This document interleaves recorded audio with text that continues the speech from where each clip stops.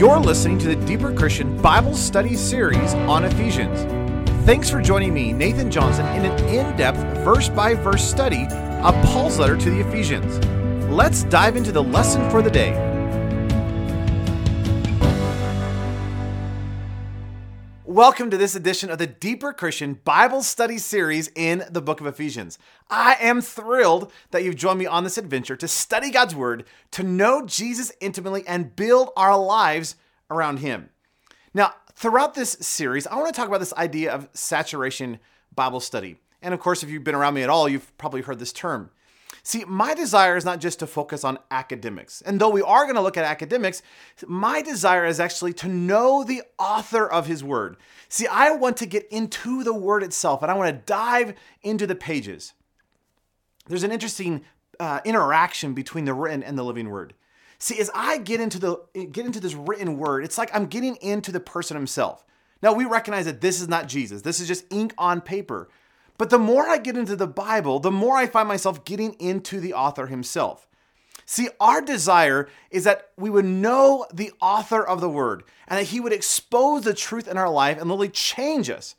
See, I am not interested in being the same person next week as I am today. A year from now, I want to be completely different, more in love with Jesus, and knowing the Word of God even better than I do right now. And of course, the primary way of doing that is studying and getting in to God's Word. So throughout this series, I want to walk you through and teach you some of the basic Bible study concepts, and I want to use the book of Ephesians specifically to do that. So while we're walking through the book of Ephesians, we're going to be looking at these little nuggets of how to study the Bible in depth, but primarily, I just want to expose the book of Ephesians for you. Now, I've been studying the book of Ephesians now for, a very long time, and I have come to absolutely love this book. So for this first edition of the series, I want to walk through a very simple framework and outline of the book itself. So let's just start with the simple stuff. Now, the author of the book of Ephesians, obviously, is the Apostle Paul. Now, a lot of scholars tell us that it's likely that Paul wrote the book of Ephesians while he was in prison in Rome. See, it's similar to his books of like Philippians or Colossians or Philemon, that here he is in a jail cell or in house arrest, and he's writing to those who are in Ephesus. Now, the date presumably then is likely between 60 and 62 AD is when Paul wrote the letter. Now, the audience is interesting. See, many scholars presume that Paul wrote the letter of Ephesians to a group of churches in Asia Minor. Now, Paul presumably addressed this letter to the Ephesians because it was the biggest city in that area and therefore the biggest church. But here's the kind of the quandary, if you will. There's very little personal correspondence in the book of Ephesians. See, in most of his letters, he writes a lot of greetings and, hey, will you greet so-and-so and say hi to such and such person? But that's not so in Ephesians. See, now that's a little odd because Paul spent about 3 years in the city of Ephesus. So it seems like he would probably have a little bit of correspondence, just like some of his other books do, but he doesn't. So a lot of scholars are kind of split on this idea of, well, was it written to the church in Ephesus specifically, or was it written to the kind of the regional churches and just became known as the book of Ephesians? Regardless, I don't actually think it matters. But what I would like to encourage you to do is just realize that because the phrase written to the Ephesians is in there, I would just presume that that's true and that the Holy Spirit has guarded and protected that. So as we study this, I'm going to refer to this as the book of Ephesians written to the church in Ephesus, regardless of whether it was a specific church or whether it was the general area around that. So let's talk about the city itself. Ephesus is on the eastern coast of modern-day Turkey. And they say that roughly the population at the time when Paul was writing this book was probably right around 250,000 people, which is an enormous number for, ancient times. Now, this was one of the largest populations city-wise in the Roman world. And it was a very significant city because it was a port city in the Roman world, making it therefore a very wealthy and influential city.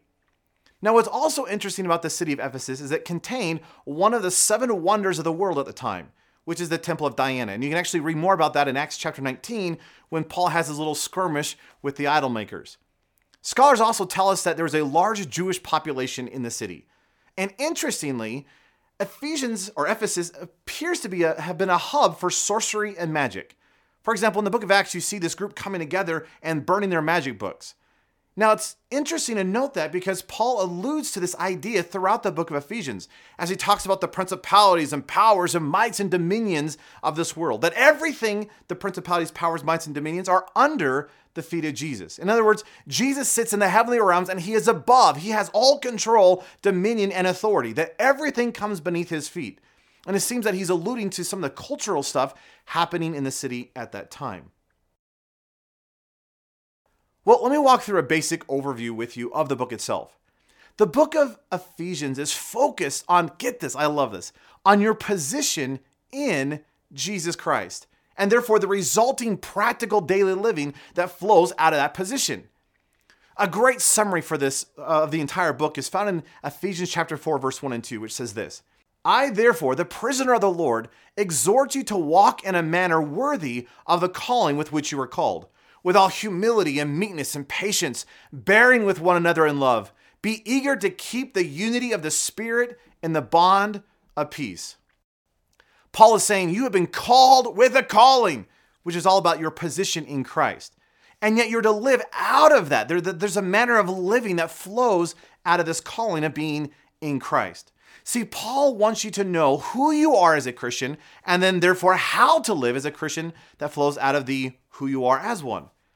And over again, Paul talks about this idea that your position is in Christ. In fact, 30 times in the first 3 chapters, Paul says that your position is in Christ. He uses language like in Christ, in him, in whom, referring to your position in Jesus. Now, when you look at the book as a whole, the book has 6 chapters, and it's interesting that the book kind of breaks down nicely into 2 sections. See, chapters 1 through 3 is what I call the sitting position. It's the theological section, if you will. It's all about your position in Jesus. Now, chapters 4 through 6 then is what I refer to as the walking response. This is the daily living out of what it means to be in Christ. So in other words, the chapters 1 through 3 is the theological section, and chapters 4 through 6 is the very practical section. Let me give you an illustration that kind of breaks this down. It's a little cheesy, but I think it'll work. Imagine yourself with an electric wheelchair. Your position is to be seated in the electric wheelchair. You are not to move from that position. You're never to get up. You're to really stay rooted, grounded, seated in that chair. And yet, there's supposed to be a movement. There's supposed to be a progression of your life from that position. So that's why I think of an electric wheelchair. There's that little toggle switch. And you sit in the chair, and that's your position. And yet there's this little switch, and you move along. See, chapters 1 through 3 is Paul saying, sit in the chair.